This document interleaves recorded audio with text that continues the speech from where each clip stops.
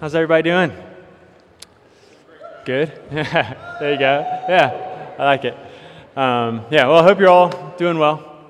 As always, it's always super great to see you guys here. Super great to be with you guys. This is the second Sunday in a row that you're seeing me up here, which I'm excited about.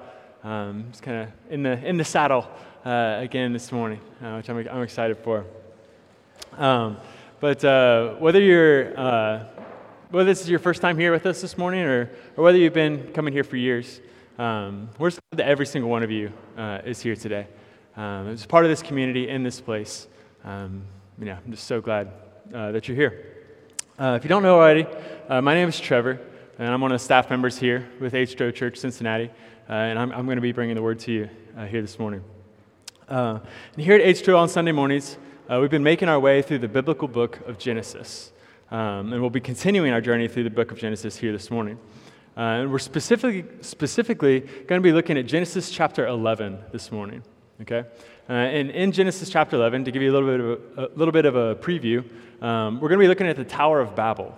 All right, so this might be a story maybe you heard about in Sunday school one day, or just have heard through the grapevine or something. But that's the story we're going to be looking at together this morning. And really, even just to give you a sneak peek of this, something we're going to see today, all throughout Genesis 11, is just the destructiveness of pride. Okay, this theme, this thread of pride, just so grips Genesis chapter 11, and we're going to see it all over the place. And we're even going to see, just as God's word says, like James 4:6, right? That God opposes the proud, but shows favor and grace to the humble. We're even going to see that on display. Right? So I have some good stuff prepared for you this morning, and I'm excited to bring the word to you. But before we actually get into that, I want us to all go to the Lord in prayer. Just really welcoming His presence here, and just asking Him to move in power in all of our lives and all of our hearts this morning. So please bow your heads in prayer with me. God, we just thank you that you are such a good God. God, you're such an awesome God. God, we just stand in awe of you, Lord. God, your word says, God, where two or three are gathered, God, there you are with them. So God, we're confident, God, we know that you are here with us, God, and we thank you for being here with us. God, thank you for dwelling with us. And God, thank you that even when we are by ourselves, God, you are still there with us as well. God, this morning, it's all about you.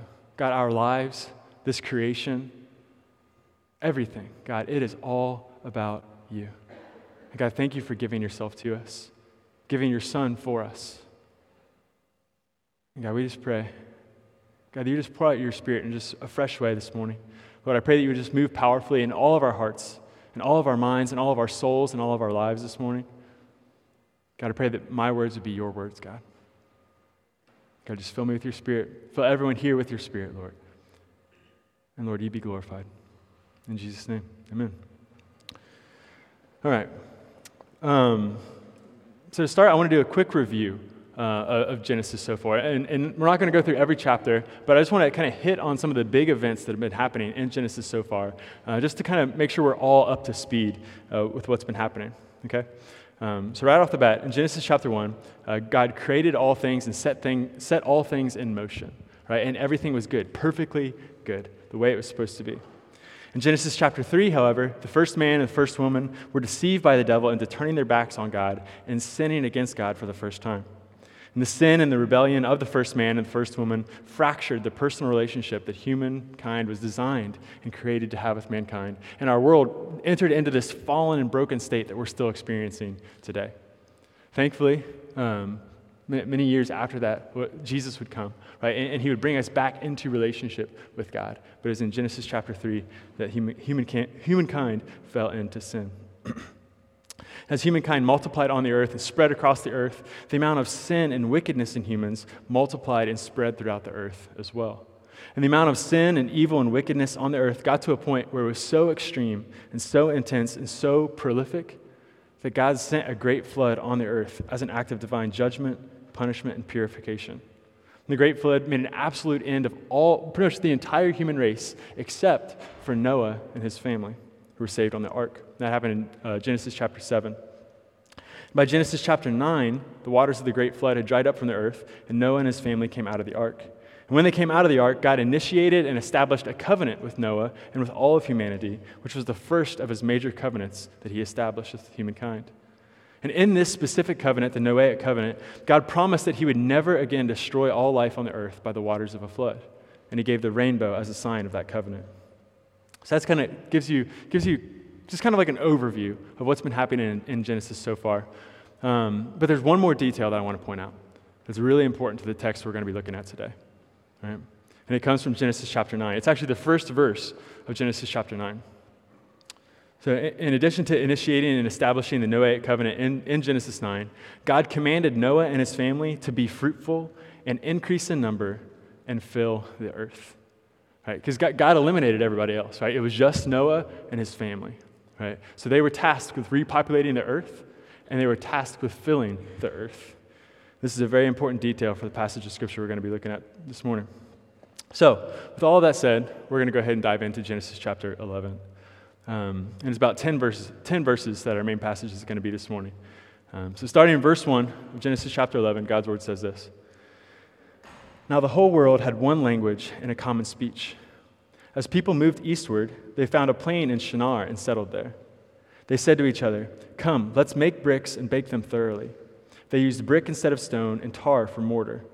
Then they said, "Come, let us build ourselves a city with a tower that reaches to the heavens, so that we may make a name for ourselves. Otherwise, we will be scattered over the face of the whole earth." But the Lord came down to see the city and the tower the people were building. The Lord said, "If as one people speaking the same language they have begun to do this, then nothing they plan to do will be impossible for them. Come, let us go down and confuse their language, so they will not understand each other." So the Lord scattered them from there over all the earth, and they stopped building the city. That is why it is called Babel, because there the Lord confused the language of the whole world. From there the Lord scattered them over the face of the whole earth. All right, so these 10 verses right here, this is the passage of Scripture we're going to be looking at, we're going to be breaking down together this morning. And there's a couple things that you need to know just right off the bat so you can accurately understand what's happening in these verses. The first thing I want you to know is that a decent chunk of time has passed since Genesis 9. Okay? Quite a bit of time has passed here. The way that we know this is that we see that there's now a large group of people on the earth. Right? But when Noah and his family came out of the ark, you'll have to fact check me on this. It was like I think maybe 7, something like that. But now in Genesis 11, there's quite a large group of people now. Okay, and the reason why time had passed is like you need time to repopulate. Right? Noah's not like son, daughter, right? Like, that's not happening, right? You need time to repopulate. So some time has passed here because there's a large group of people on the earth right now. Throughout Genesis 11, like we even see like these phrases kind of like implying that there is a large group of people, right? Like right off the bat, it says the whole world, right? Don't think that's the phrase they would use if it was like Noah and his immediate family. Oh, the whole world. Yeah, you guys, right? No. Right, like there's a large group of people on the earth now. Right, so a decent chunk of time has passed here. The next thing I want you to know is that when you see or come across the word heavens, plural, in the scriptures, this is not talking about the kingdom of heaven. Right? When you see the word heavens, plural, in the scriptures, this is not talking about the kingdom of heaven. This is actually talking about the sky. When the scriptures talk about the kingdom of heaven, you'll see it just singular, and probably capitalized too. It'll just say heaven. Maybe not capitalized, maybe just depending on your translation, but it will be singular. So this is an important detail to see even in this Genesis 11 passage, that when you see heavens, it's just talking about the sky. Okay?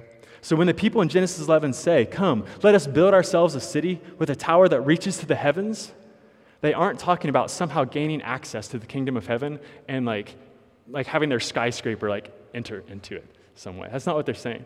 Actually, what they're saying here, they're saying, let's build our tower so tall that it just like stretches into the sky. All right. So that's just an important detail for you to know and for you to see in this.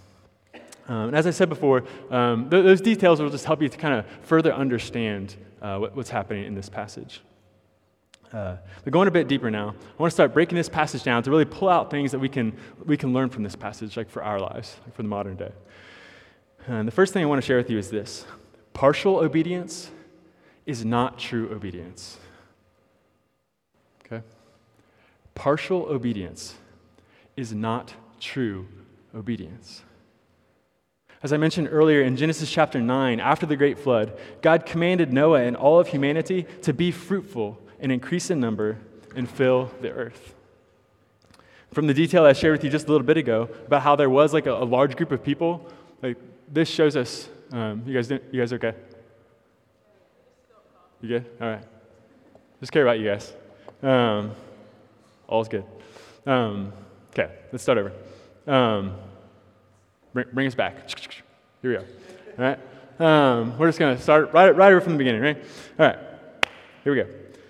As I mentioned earlier, okay, in Genesis chapter 9, after the great flood, God gave Noah and his family and all of humanity this command right here in Genesis 9, to be fruitful and increase in number and fill the earth, okay? And from the detail I shared with you about how there's a large group now, guess what? They obeyed. They did it, right? Like, there was no other option. It was Noah and his family, or it wasn't going to happen, right? And now there's a large group, so they obeyed. Like, good job. Like, Noah and his family. Well done. And then at the beginning of verse 2 in Genesis chapter 11, the Bible says, as the people moved eastward, they found a plain in Shinar. And from this we see like that these people were actually initially obedient to God's command to fill the earth, right? Like they were initially obedient. It comes right out. It says, oh, okay, they're moving eastward. They come upon this plain of Shinar. Like they're obeying God. They're filling the earth. But when we look at the rest of Genesis chapter 11, we see that it would just end up being partial obedience on their part. Right? Because with their own will, kind of with their own plan, they would never make it past the plain of Shinar.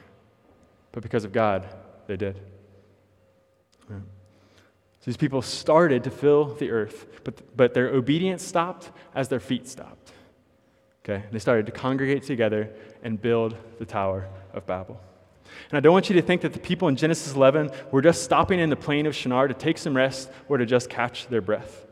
The people in Genesis 11 stopped in the plain of Shinar, and they planned to stay there. And I'll show you how I know that.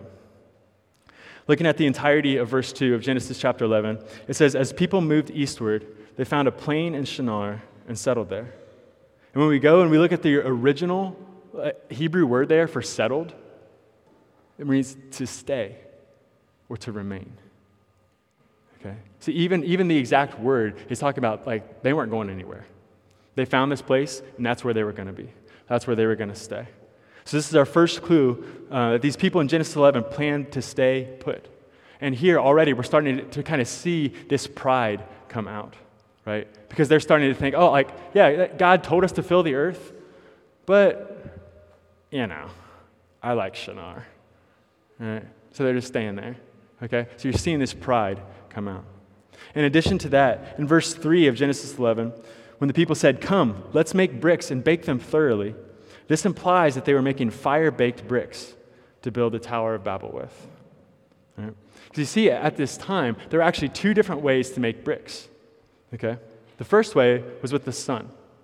And to make these sun-baked bricks, you'd get the clay and you would form it into like your brick shape or whatever, and then you would just leave it outside in the sun. And that sucker would just bake there, like naturally, right? And it would just be there, and at the end of that time, that brick, that's just what you got, right? And you'll use it, right? So that's how you did like sun-baked bricks. But there's another way, it was fire-baked.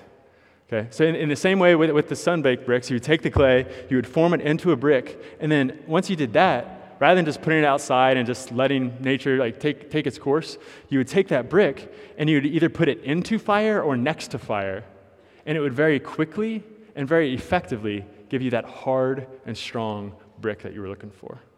Okay, and when these people say in verse 3 that like let's go and let's bake them thoroughly. Like they're not controlling the sun, right? like this comment of theirs, what they're talking about is they're going and they're making fire-baked bricks. And here's why it's important to our passage. Fire-baked bricks were a lot stronger and a lot more durable than sun-baked bricks, which means that the structures that were built with fire-baked bricks were much stronger and they lasted much longer than the sun-baked bricks. And we see that this is something they were doing with intentionality. They wanted to make the Tower of Babel permanent. Right? They were building it, and it was going to stay. They were trying to make it very strong, very permanent. So from this sheds light now that they are not accidentally disobeying God. They know they're disobeying God. Right? They know they're staying put. And again, we see this pride coming out. And the final way that we see in Genesis 11 that they're planning to stay put is just what they say in verse 4. They say, "Come, let us build ourselves a city with a tower that reaches to the heavens so that we may make a name for ourselves. Otherwise, we will be scattered over the face of the whole earth." Right? So it comes out right here. Like this is not what they want to happen. Right? This is not the kind of language you're using if you want to scatter. Right? Like they have no intention of scattering, and more than that, they're actually trying to prevent that from happening. Right? They are trying to resist that from happening. Right? So again, we just see so much pride coming out in these people. So again, kind of tying this back together. And even though these people started out obeying God by moving eastward, their obedience stopped, and they were only partially obedient. And partial obedience is not true obedience. And this is a big deal to God because obedience is a big deal to God. In chapter 14 of the Gospel of John, Jesus says, "If you love me, keep my commands." In chapter 5 of the book of Deuteronomy, God's word says, "So be careful to do what the Lord your God has commanded you. Do not turn aside to the right or to the left. Walk in obedience to all the Lord your God has commanded you, so you may live and prosper and prolong your days in the land that you will possess." And in chapter 5 of the book of 1 John, God's word says, "In fact, this is love for God, to keep his commands, and his commands are not burdensome." So and these are just 3 examples of many that we see. This obedience is such a big deal to God. So this truth that partial obedience is not true obedience is a big deal to God. And with that said, I want to ask you this morning, are there any ways that you are just being partially obedient in your life?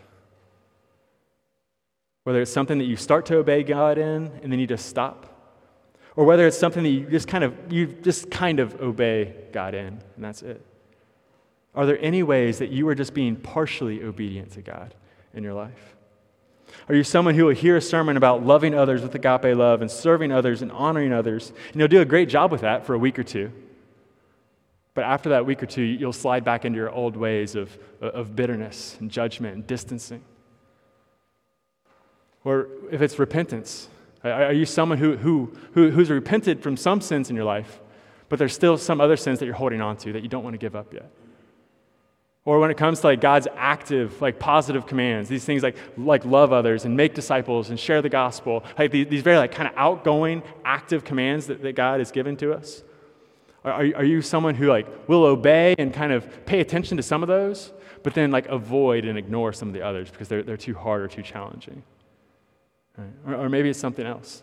But I just want to leave you with this question today. Is there any way in your life that you're just only being partially obedient instead of fully obedient to God? Because our God is worthy of full obedience. As you think about that, as you hear that, if you're feeling convicted by this truth, I want you to remember that our God is a God of grace and a God of mercy and a God of forgiveness. Our God is not a God of shame or defeat or anxiety, and conviction is not condemnation.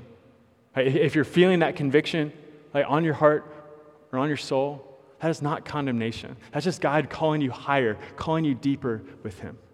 It's not something to be run away from. It's not something to be avoided. It's something to be embraced because God's just taking you higher, taking you deeper. And remember, such a God of grace and mercy. And if there are areas of your life where you've just been partially obedient, God has that grace for you, but you can't stay there.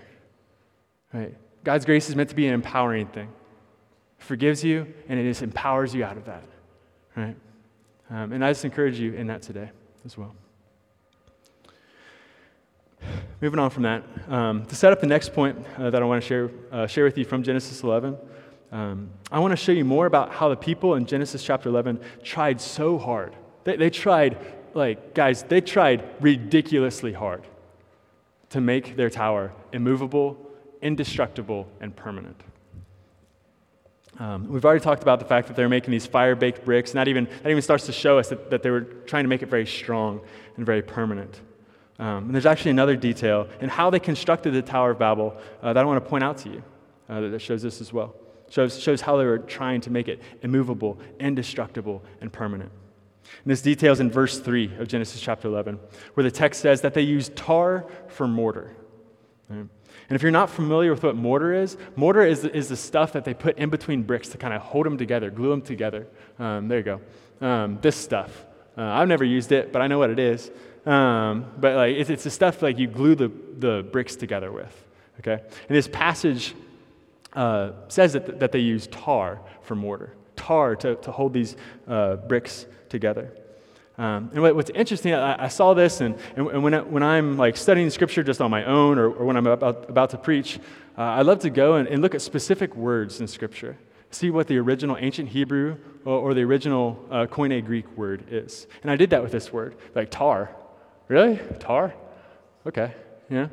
Well, what I found is tar is actually just a general term that they used. We actually know the specific substance that they used on the Tower of Babel. And it was this substance called bitumen. I'm just curious. I didn't know what that was. Does anyone know what bitumen is? No? Okay. I didn't know if I was in the dark there, but guess not. But yeah, so it's this substance called bitumen, okay? And bitumen was something that was very, very strong, very sticky, and very waterproof, okay? These are kind of the three trademark characteristics of bitumen. It's very strong, it's very sticky, and it's very waterproof. Right, so this is continuing to communicate just how strong they're trying to make the Tower of Babel, right? Just how secure they're trying to make the Tower of Babel. But one of these characteristics, honestly, really stuck out to me when I was doing this study, and it's that bitumen is waterproof. Right? Okay, it's strong, right? It's sticky. It's well, you probably want to build a building with something that's strong and sticky, yeah. But it's waterproof. And here's why it sticks out to me so much. Bible scholars and historians are pretty confident that the plain of Shinar is in the southern part of modern-day Iraq in the Middle East. And if you don't know much about Iraq, the terrain of Iraq is a desert, a desert. Think of camel and dirt and sand, desert. Okay, I'm telling you, desert. And guess what it doesn't do in the desert? It doesn't rain, right? That's why it's a desert. It does not rain, right? If it rained, it wouldn't be a desert. It'd be a rainforest or something. I don't know, right? And I was curious. So I went to this encyclopedia. It's Britannica. I said, okay, what's the yearly average rainfall in Iraq? It's 4 to 7 inches, not 47. 4 to 7 inches. That is not a lot of rain for a year, 12 months, right? And that's Iraq. So that brings us back to our question. In Genesis 11, why on earth do you care about using a substance that is waterproof in a place it only rains 4 to 7 inches per year? Well, I think it's because they didn't trust God. What happened four chapters ago? It actually rained a lot in the plain of Shinar four chapters ago. It rained a lot everywhere 4 chapters ago, because this was the coming of the great flood. Right? This divine act of judgment and purification that God was doing. Right? So got a lot more than 4 to 7 inches. Right? It says that the mountains were covered at that time. in the amount of rain. And I think that they used bitumen because they didn't trust God. And here's the thing, and like I said earlier, in Genesis 9, when Noah and his family come out of the ark, what does God do? One of the first things God does, he says, Noah, I'm not going to do that again. I'm never going to destroy the world with the waters of a flood again. And here's the rainbow. Proving it to you, showing it to you. Right? This is the Noahic covenant, the first of the major covenants that God established. But apparently these people didn't trust him, didn't trust his promises. But the thing is, God's been 100% faithful to that promise. Right? And there's actually speculation that the guy who was kind of leading this project, his name was Nimrod. And I think it's where we get from like the title, like Nimrod, whatever. I think it comes from this guy. But there's actually an ancient Jewish, this isn't in the Bible, but this is kind of like a very ancient Jewish writing that was actually writing about Nimrod in this time. And he said Nimrod was very, very bitter. Nimrod was always angry. Nimrod had a chip on his shoulder. Right? And you can see there was just so much pride that Nimrod thought that kind of him, this mighty Nimrod, could like take on God. Right? So there's so much pride coming out here when you see this. And something we see here as well, kind of taking this a bit further before I move on. What they were doing by using the bitumen, they were trying to make their tower indestructible against the laws of nature, but also against the laws of the supernatural as well. Right? They're saying, okay, the wind, the dust, all that kind of stuff, like our tower's going to stand, but if God tries to flood again, he's not going to get me. Right? So what they're doing here is this is so much dishonor and disrespect to God that's happening here. And this brings me to the next thing I want to share with you from Genesis 11. And it's this: God is so much bigger, so much greater, and so much stronger than man. And he proved it here. God is so much bigger, so much greater, and so much stronger than man. And in response to me saying that, you may be thinking, well, yeah, checks out. True, right? But don't just like breeze past this. I think it's so important for us to remember this truth, especially in our day. That God is so much bigger. God is so much stronger. God is so much greater than man. In Genesis 11, the people were doing everything that they possibly could, and they were using everything that they possibly could to resist God, to do their own thing, to disobey God by staying congregated together, to make a name for themselves. And just think about this, like what they had going for them here. They had the capacity to design and to create because they were made in the image of God. There was a lot of them, so they had strength in numbers. They had hearts that were firmly set on staying put in the plain of Shinar and doing their own thing. They were making and using fire-baked bricks, which were strong and durable. They had bitumen holding their tower together, which made it even more strong and made it waterproof and potentially flood-proof. And at the time, they all spoke the same language and used the same words. Right? In other words, they had everything going for them, right? Like you name it, they had it. But none of it mattered.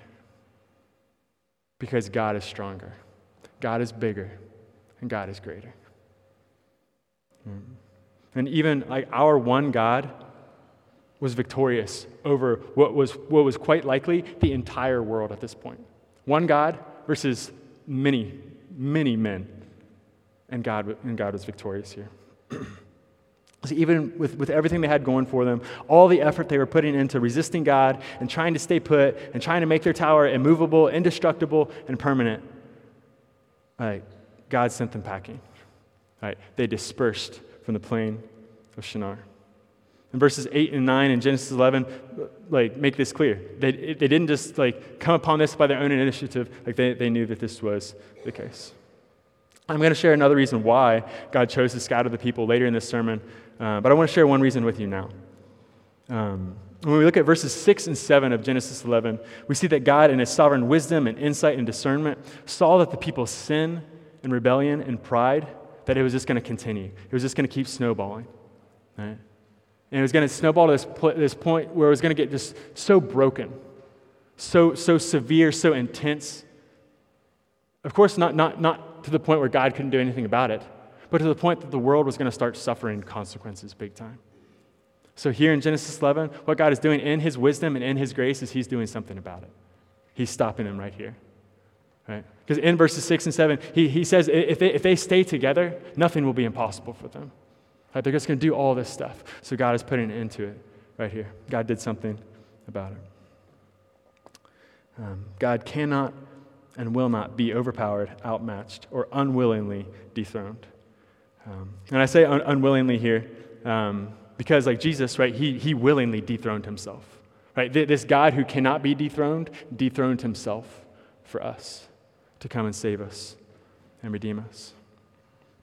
And this truth that God is so much bigger, so much greater, and so much stronger than man is all over the Scriptures. In 1 Corinthians 1:25, God's word says, "For the foolishness of God is wiser than human wisdom, and the weakness of God is stronger than human strength." Now we know that God is not foolish, but even if he was, his foolishness would still be smarter than our greatest intelligence or wisdom.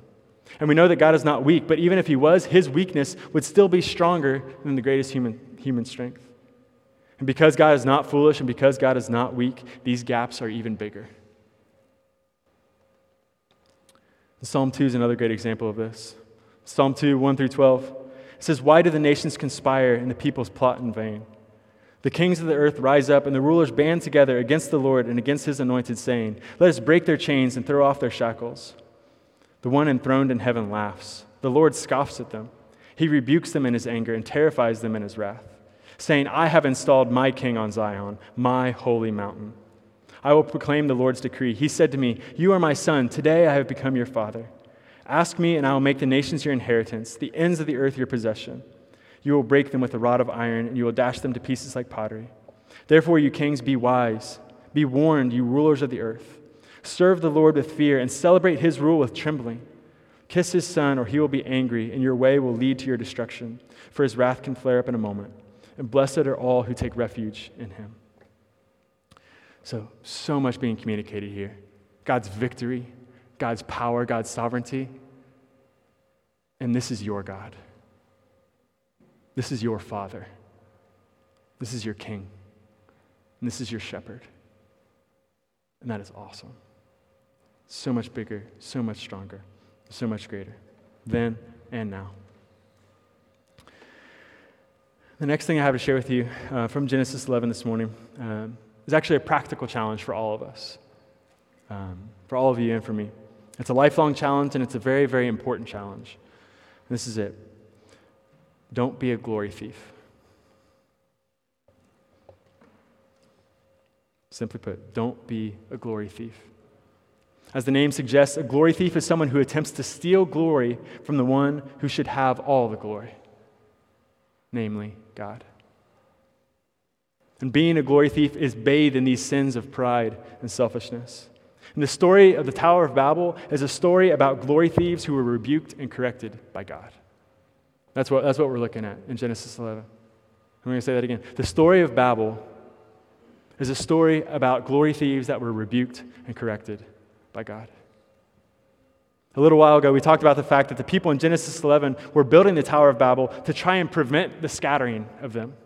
Right? They were trying so hard to congregate. But this wasn't the only reason they were building the tower.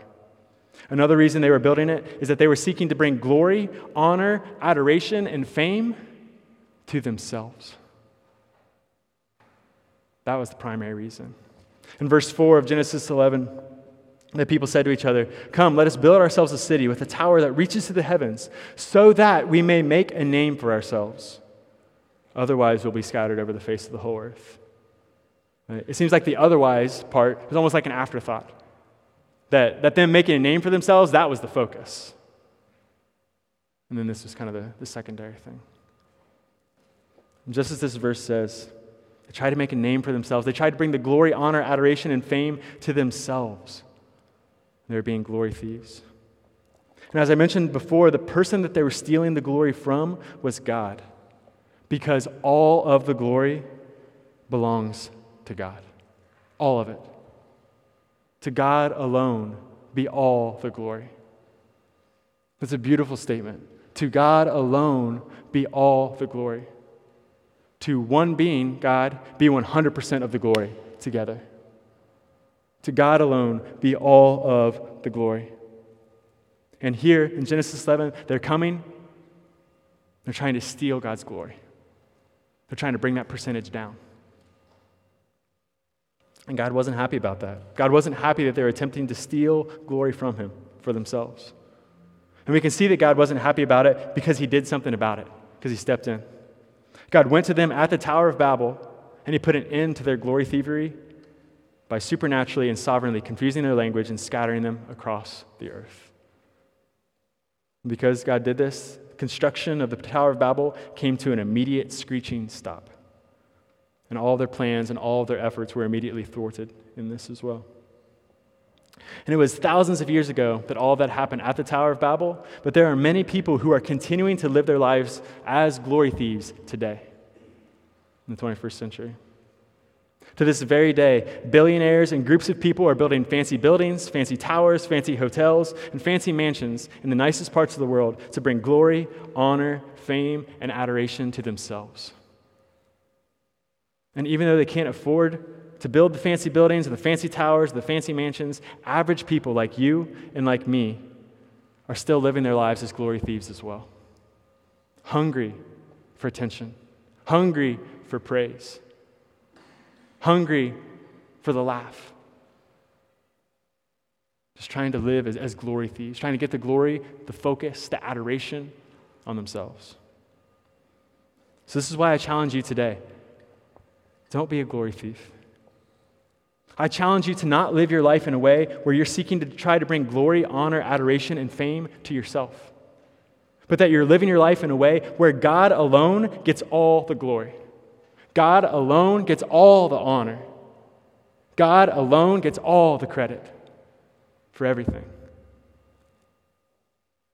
Because from him, through him, for him are all things. It's Romans 11:36. Right? It's true. I don't have it on the screen. It's just coming out. From him, through him, for him, all things. Second half of that verse, to him be the glory forever. Amen. It's so true. So by what you do or what you don't do, by what you say or what you don't say, even by what your motives are behind the things that you do or say, right? Because this is so important. The scriptures talk so much about motive, right? That person A and person B can do the exact same thing, and one can be honoring to God, and one can even be sinful against God, because these two people have two different motives, right? Motive is so important, and God sees it. Hebrews 4:13, everything is uncovered and laid bare before the eyes of him to whom we must give account. Right? And he sure saw him at the Tower of Babel, right? They weren't going to hide from him behind some big stone. I got you. Nope. Right? Motives, how you spend your money, how you spend your time, what you focus on as you go through life, and everything. Not being a glory thief. And I want to compare this to King David, okay? I want to compare this to King David, who is the man after God's own heart. And sure, he had his flaws, he had his shortcomings, but I want you to see this. 1 Chronicles chapter 29, he says this, yours, Lord, is the greatness and the power and the glory and the majesty and the splendor. For everything in heaven and earth is yours. Yours, Lord, is the kingdom. You are exalted as head over all. Wealth and honor come from you. You are the ruler of all things. In your hands are strength and power to exalt and give strength to all. Now, our God, we give you thanks and praise your glorious name. Like, what a contrast, right? Yours, Lord. And then Psalm 115, like, this is beautiful. Psalm 115, the very first verse. He said, not to us, Lord, not to us, but to your name be the glory, because of your love and your faithfulness. Amen. Holy cow. Not to us, not to me, but God, to you, 100% of it, all of it. This was not being said at the Tower of Babel, I can tell you that. Right? But this is the heart of the Christian.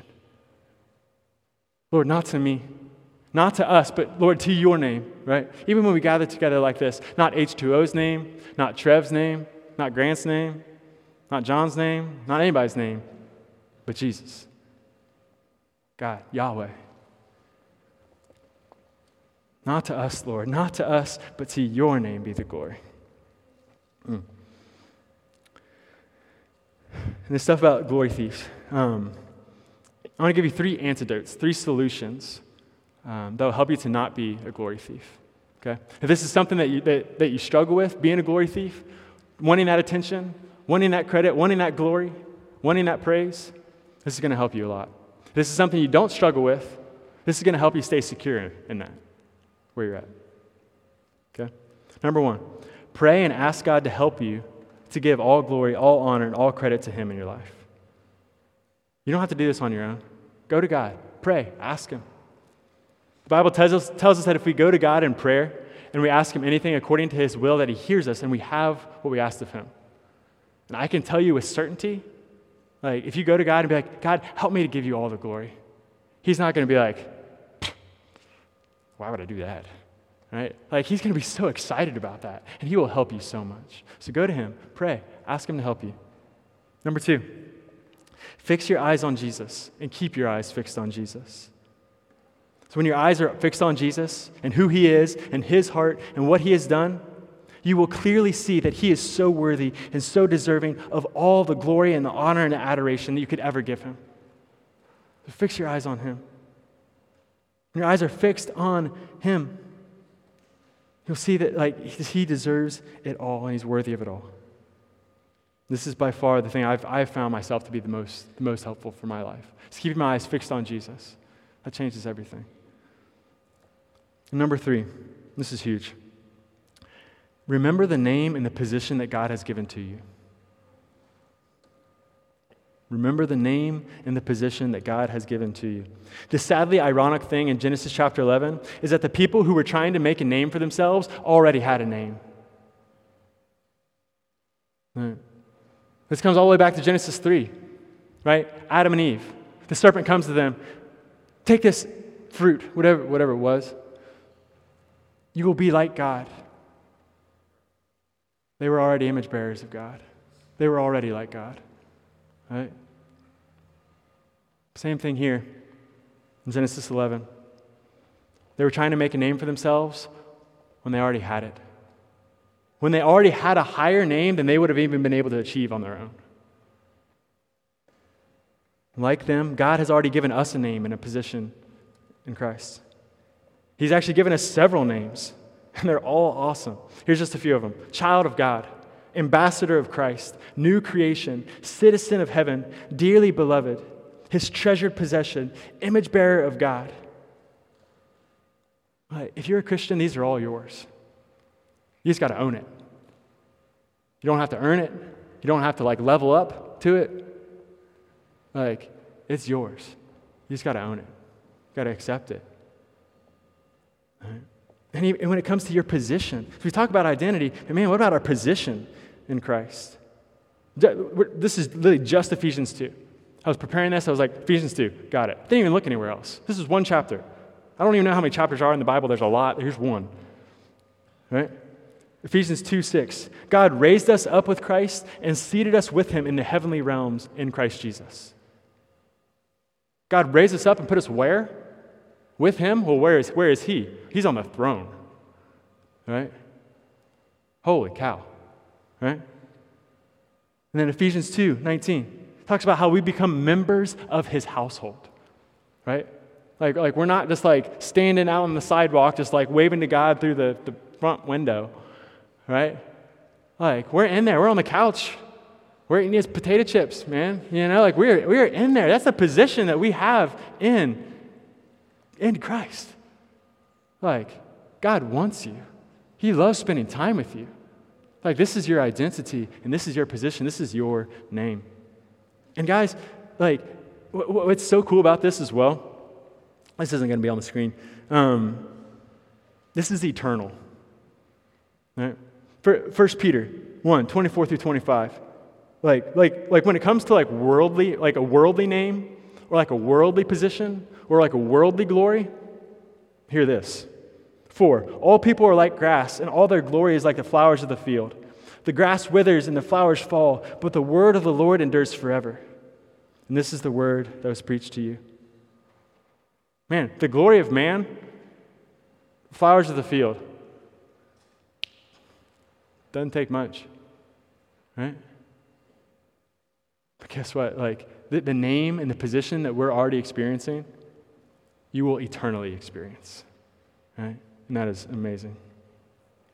So,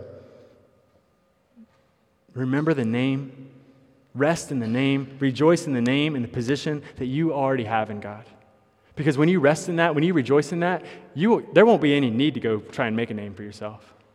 Right? When you really get a hold of that. All right? Remember that. So pray and ask God to help you. Fix your eyes on Jesus. Keep your eyes fixed on Jesus. And remember the name and the position that God has already given to you. This will all help you so much to not be a glory thief, but to give glory to the one who deserves it. In addition to that as well,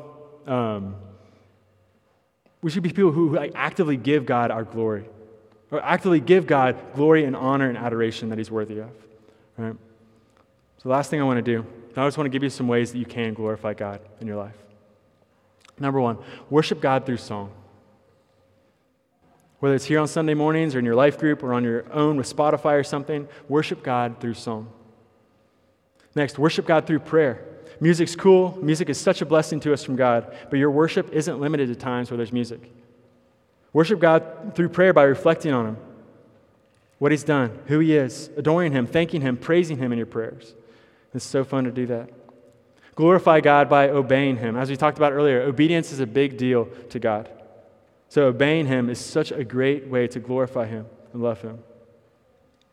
Next, point to him and give credit to him, whether it's for a new day, or the skills or the giftings or the strengths that he's given you, or what he's doing in you or through you. Point to him and give credit to him. You'll often hear me talk about, like when I'm preaching or teaching, I talk about like God's kindness, how God has been kind to me. What you're seeing, that is me giving credit to him, right? And not just like a facade, but the truth there. Point to him and give credit to him. Next, image God well. Right? Image God well. If you are a human, you are an image bearer of God. God designed you that way and created you that way. And some people image God well, other people don't image God well. But you can glorify him well by imaging him well. And again, whether someone is a Christian or not, they are an image bearer of God. But as Christians, we know who God is, and we know what God is like. So we should be on the forefront showing the world who God is. Right? Because there's image bearers out there, like imaging him, who don't have any idea who he is. We know who he is, so let's image him well. And this is, and guys, like when you think about like his command to fill the earth, this is why. His command to fill the earth is about his glory. Because when humankind goes and fills the earth, his glory fills the earth, right? As we display his glory. Next, rule creation well. One of the ways that we carry the image of God and operate in the image of God is that we are little rulers on this planet.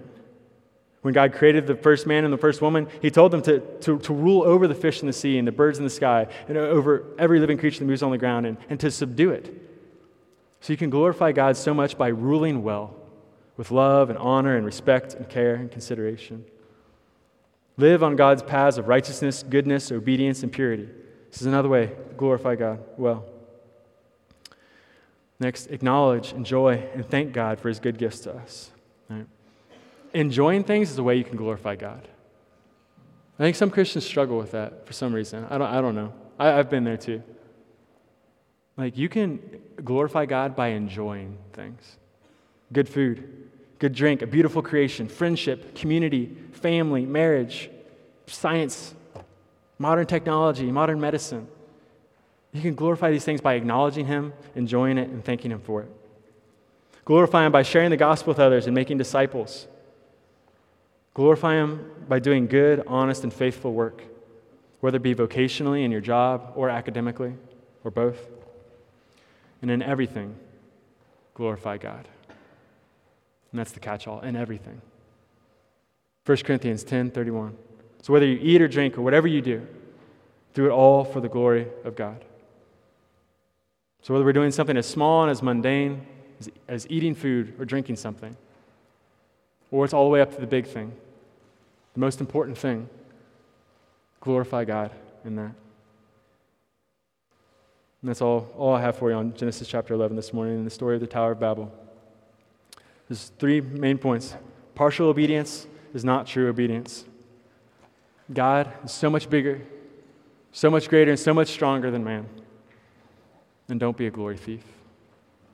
And that's what I leave you with today. Let's pray.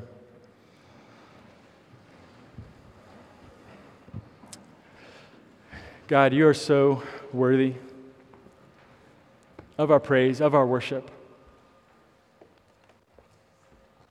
of our hearts, of our lives, of our souls, of all that we are. God, to you alone be all the glory. God, it's our joy, it's our delight to do that. To glorify you, God, with all that we are. God, thank you, God, for revealing your glory to us, Lord, in creation, in your Son, Christ Jesus, in your word, and so many other places, Lord. God, thank you for revealing your glory to us. We love it. We love your glory, Lord. God, we want to glorify you. We want to exalt you. And God, I just pray, Lord, that we would just leave this place different. Lord, we would not be glory thieves. Instead, God, we would just be glorifying you in all things.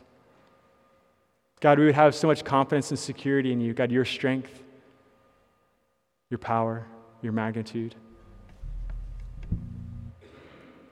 And God, we would just love you, honor you, worship you, exalt you, God, with everything that we are. God, including our obedience. I pray this in Christ's name. Amen.